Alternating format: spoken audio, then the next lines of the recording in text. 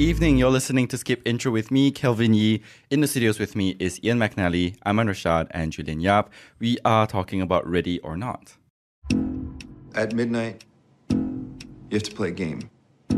It's just something we do when someone new joins the family. It says hide and seek. Are we really going to play that? Those are the rules. Good luck.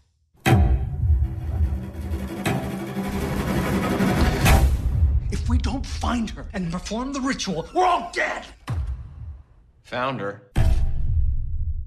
So from the trailer, it seems it's about rich people and their weird games, but what is this movie really about? The wicked games they play.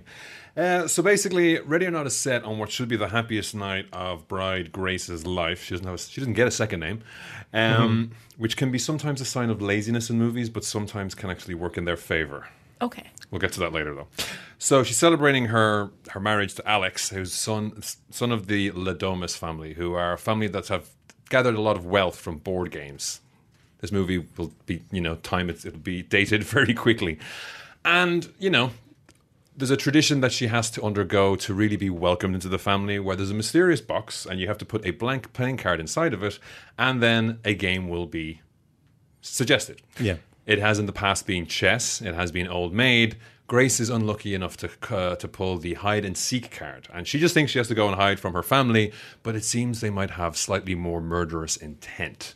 If she can make it till dawn, she'll survive, but if she doesn't, we don't quite know what's going on with the family. Is it actually a curse? Is it something that's all in their head? Will anything happen at all? Will she survive? That's what the movie's about. Okay. So back to the point when you said that she didn't have a last name, is it because the point of it was to make her seem as if she's a character within the movie that is replaceable, that is meant to be forgotten about? Absolutely not. I think it's actually the kind of hyper focus you get. I can't remember.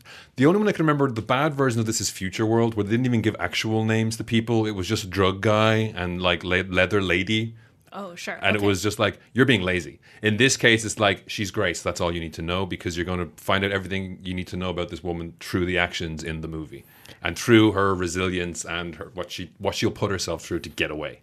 And there's also this thing, regarding the lack of a second name, because one of the themes in this is her wanting to be part of this new family, because she grew up in like foster homes. The foster system. Okay. So the lack of a second name to me is sort of represents her, like she doesn't belong anywhere, and this is her mission to belong in this new family. And after that, the family basically, it's in the trailer, so I don't think this isn't spoilers or a twist. It gets to the action pretty quick, and you don't get much background either. It's literally the wedding, a little bit of romantic. There's a little bit of exposition between Grace and her husband now about like what's going on. A little bit of forced exposition, we'll say.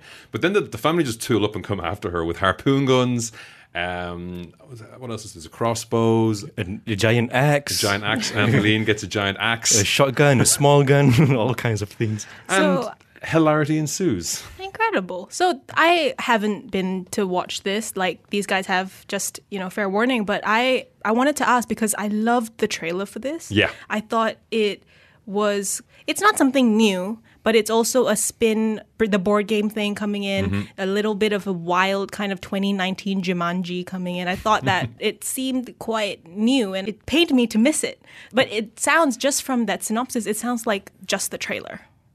Kind of. I think that was something for me that gave me some pause, because there's a lot of great moments in the trailer that would have been even better. If you haven't seen the trailer, they're even better in the movie. But it's not like they're holding back an awful lot of stuff. Okay. I don't know whether I was just tired, but when I saw like Henry Czerny, who I'll always remember is that jerk Kittredge from the Mission Impossible movies, no matter what else he does, he's the father, Andie MacDowell is the mother. You get to see sides of her where she's being kind of welcoming, because if everybody picked the card that meant they had to be hunted and killed, the family would die out. So like there is the chance that you'll just, you'll get to have to play old maid and you're good. So, she's obviously survived it. There's they kind of built up these characters in the family. Adam Brody there from the OC, who's like, he knows what's going on, and he's slightly disillusioned with the whole family and everything. Her husband is on her side. Like, there's an element of they have to play the game. They can't just elope or something supposedly will happen. You're not sure whether it's supernatural or not. I wanted to see more of that family dynamic. They kind of bicker a little bit, but I wanted more of Andie MacDowell, essentially. Just like chain smoking and being kind of catty towards her kids, because her kids are all awful. Yeah. Yeah. But I do like the focus of the movie on the girl Grace, Yeah. and even though you said there's not much of the family dynamic, because for me, what the movie really was about class and rich people and poor people, and how the poor people want to be accepted into affluence. So, for example, Grace is from the foster system. She wants to be part of this new family, but in order to be one of these people, she has to like partake in this ridiculous game of killing and whatnot. And there was a conversation earlier between what's his name, Adam Brody, and his wife in the movie. How he was like, "Oh, when I told you about this tradition, you didn't flinch at all. You were really excited." Yeah. So there's like different reactions as to how people want to be elevated in society, and so that's why I like the focus on Grace. And regarding the trailer, because you mentioned it earlier, when I went to see this movie, I knew nothing about it at all. Okay. I didn't watch the trailer. I didn't check out how many percent it has on Rotten Tomatoes or anything like that. All I had was what Julian told me before the movie, which is the premise. Yeah. Girl gets married into this family. She has to play this game of hide and seek, and there's killings involved. And I was like, okay, so the premise sounds like a B-movie premise. It does, yeah. But once you really... And when I watched it, I was at first skeptical about it. It seemed like a B movie, you know, like because they've got that thing as well where they play Grace off as kind of vapid and not really like almost like, oh my god, I'm a cheerleader. Yeah, but as it goes on, like even the way she holds her face kind of changes because she really gets ticked off. Okay. Like it sprung to mind with me. It's like horror comedies like The Evil Dead or Drag Me to Hell keeps popping into my head thinking about this for some reason. Just because it's a really good concept executed well. Just I got burned because I saw the trailers. So my recommendation is that if you want to, go into the cinemas, maybe skip the trailer and go in fresh. Yeah, absolutely do. And even with that, I think my disappointment is just I wanted when those trailers show you something and then there's even a different, like when we watch Deadpool and there's a different line read in the movie. Yes. It's that surprise is always nice. It's always good to be delighted when you're in the cinema. The ending of this movie is delightful. I found it's not, I wouldn't say it's a twist ending, but it stays true to what they've done with the show already, with the way that the kind of family dynamics, it's a horror comedy through and through. Okay. So I want to jump on something you said, Ayman. You said that you like the focus on Grace. So Grace, the main character, she's played by Samara Weaving. Yes. And we're going to see her, she's the niece of Hugo Weaving, Yes. right? And we're going to see her as Ted's daughter in Bill and Ted 3. So I'm super excited to just see what she's in so far, but that's, going through a bunch of B movies, so I don't really want to do that. But like, how is she in this? Is she, is she worthy to play Ted's daughter, basically? Yeah, I think so. Yeah. I mean, there's a moment where she looks in the mirror and it is basically going to be a Hot Toys 7/8 figure because she has like Jordan Peele's Us, at some point someone says, put your shoes on. Yeah, I was thinking, this sounds like Get Out, actually. Kind of. It's basically like the horror comedy version of that. Like more leading into the comedy, I think, than the horror. This a is the little bit. Key and Peele Get Out instead of the Jordan Peele Get Out. Yeah, it's like Sam Raimi's Get Out made from the 90s for mid-level budget, I think. Ooh, I think I'd like that. Like again, as I said, she gets really good use out of that wedding dress. Yeah. Because it's in the wedding dress of the whole movie, but it's surprisingly utilitarian. You never know. And just the idea, I like a movie where they've thought through the fact that like swap off the high heels for a pair of Converse, you're going to need to run. Like they do that early. It's the same in Us where Lupita Nyong'o just says, put your shoes on. It's like, this is a movie that's thought about stuff. That's like, it's actually thought about these things instead of just like, and then horror happens. So I like that. We are talking today about Ready or Not. If you have any thoughts, you can send it to us on WhatsApp, 018-789-8899. And on social media, we're at SkipIntroNY. More after this, BFM 89.9. Bodacious, fabulous minds. BFM 89.9, the business station. Hello, it's Skip Intro with Kelvin Yee, Im McNally, Ahmed Rashad, and Julian Yap. We have been talking about Ready or Not, starring Samara Weaving. Now, this movie basically just takes place in one location, specifically around the compound of the mansion, more or less the surrounding areas. I guess this reminds me of other movies when it comes to both horror and also just the use of locations. We mentioned Get Out earlier, and that was the first thing that popped into my mind. I think Get Out came to mind just because of the idea of the house, right? Just from the synopsis of the house and having to, I guess, survive. Rich white people also. Rich white people, that's basically it, yeah. There's a line someone says that, wow, rich people really are different. Yeah. You know, they play off that trope quite well. And I guess in the way that Get Out, from your review, just like the way that Get Out plays with race and class, this one is going to play with class and wealth. Yeah. Yes? Cool. Okay, great. And I don't think it's as deep as Get Out, but it's still... It's good It's good to see the horror There's some movies. They're at commentary. least attending, the first year of college now, as opposed to just coming straight out of high school and be like, yeah. Sweet. Okay, cool. Yeah, and it's interesting that I don't know if this is a growing trend, but they are sort of using the horror or slasher or reverse slasher genre to subvert it and add more subtext to it, which I think is a good development. Add some more layers to a very basic trope of like slasher films. I think that has to be the meat in any movie sandwich. It's got to be about something else. If it's literally just about, an attack on the Death Star, that doesn't really go anywhere. It has to be thematic and everything else. My mind was blown when I was thinking about movies that were set in a single location, because Aunt Helene in the movie, we kind of didn't mention her earlier. She's this short-haired, white, shock-haired lady who carries around an axe, and just like even when the wedding is happening and before the murder starts, she just looks like she wants to murder everybody. What blew my mind was she's played by Nikki Guardini, who also starred in a movie in 1997 called Cube. Cube. I've heard of Cube, with the completely blue poster with like a cube squares. On it. Yeah. Not only is it set in a single location, it's also a genius piece of filmmaking in that people wake up in a cube. She's one of the characters, and there's like 6 entrances to the room they're in. But I think there are clues. It's basically like proto Saw. There are clues to each hole that, like, one might have a buzzsaw that will cut you in half. One is safe. You got to figure them out. It's all math. So not only you only see the people in the cube, and it's a smorgasbord of people from across society.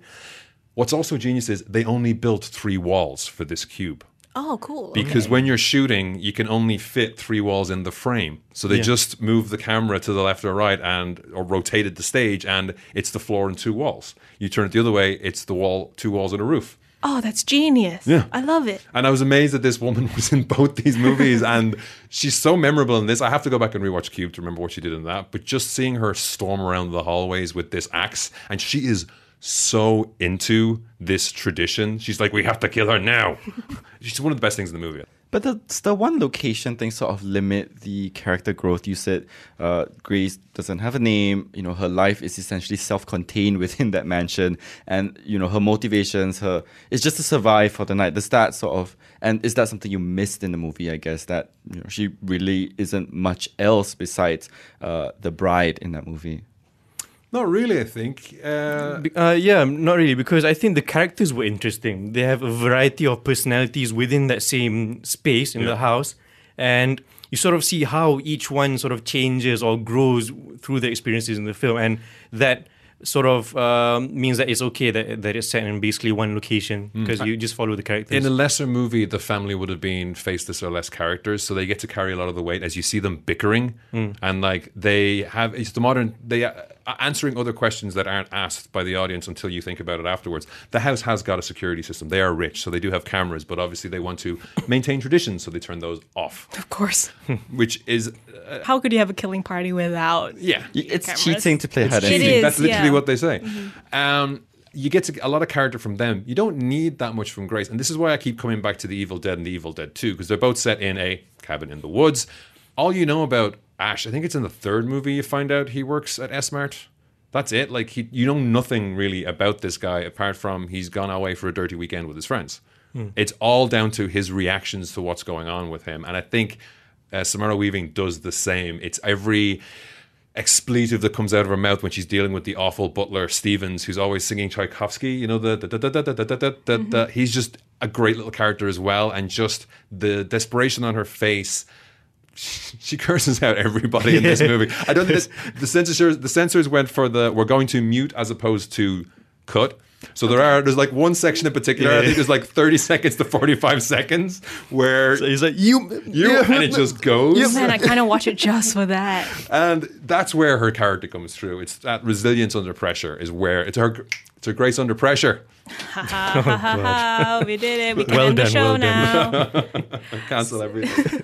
So I want to go back really quickly to what you said about Cube, right? So the 3-wall thing is super interesting to me. I've never seen Cube, but I just know of it. The idea of this 3-wall thing, which is it's a set, right? It's a play. I've seen it's very whodunit. It's very Agatha Christie on stage, and I think it allows you to play with the set a lot. How are you going to make this wall not a wall, and how do you make this door not a door? This is not having seen Cube and not having seen Ready or Not, but it feels like it allows you to play with the space a lot more, and I like that it's been translated onto screen, right? And if Ready or Not has that whodunit cat and mouse vibe that there are secret panels on the walls that can run between. Incredible. And I love that. I love Scooby-Doo. So if this is just the Scooby-Doo but more killy, more slashery, I love that. Yeah.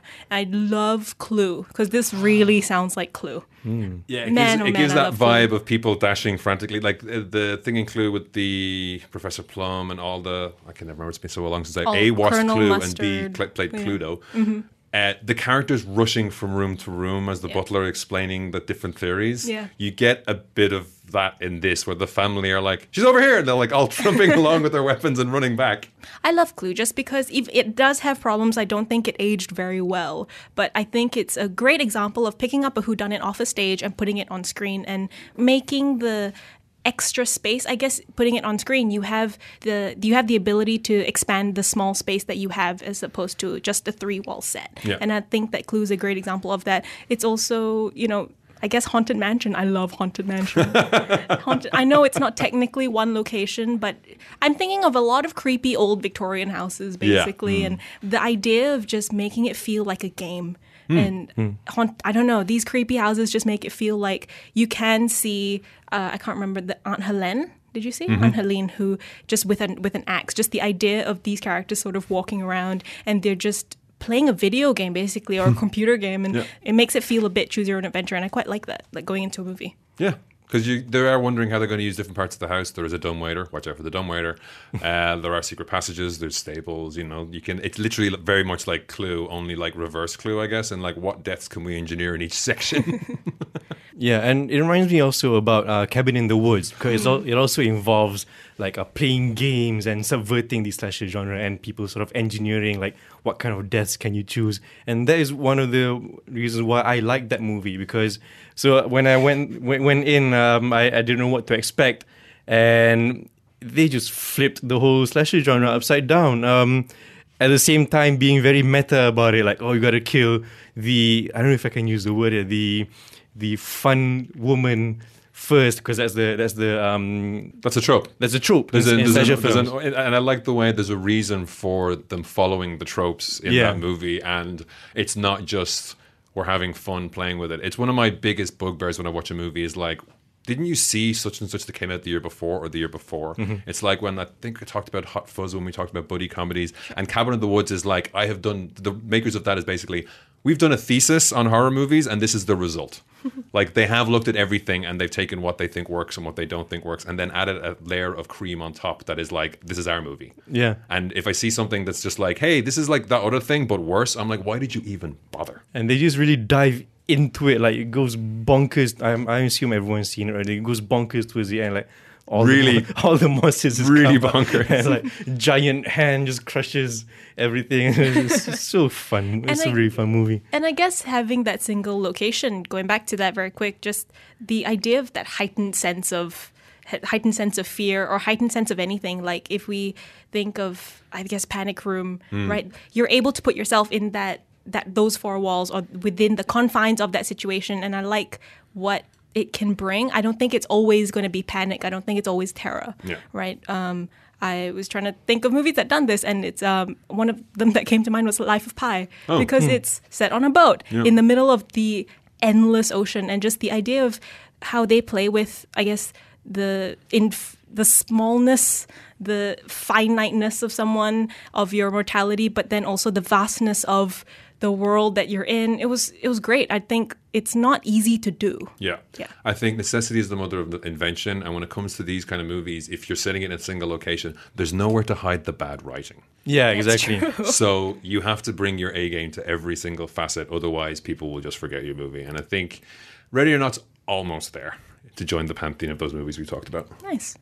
We have been talking about Ready or Not. It is out in cinemas tomorrow. Let us know what you think once you've watched it. You can drop us a note at movies@bfm.my. And you can find us on social media. We're at skipintromy. This is the Evening Edition, BFM 89.9.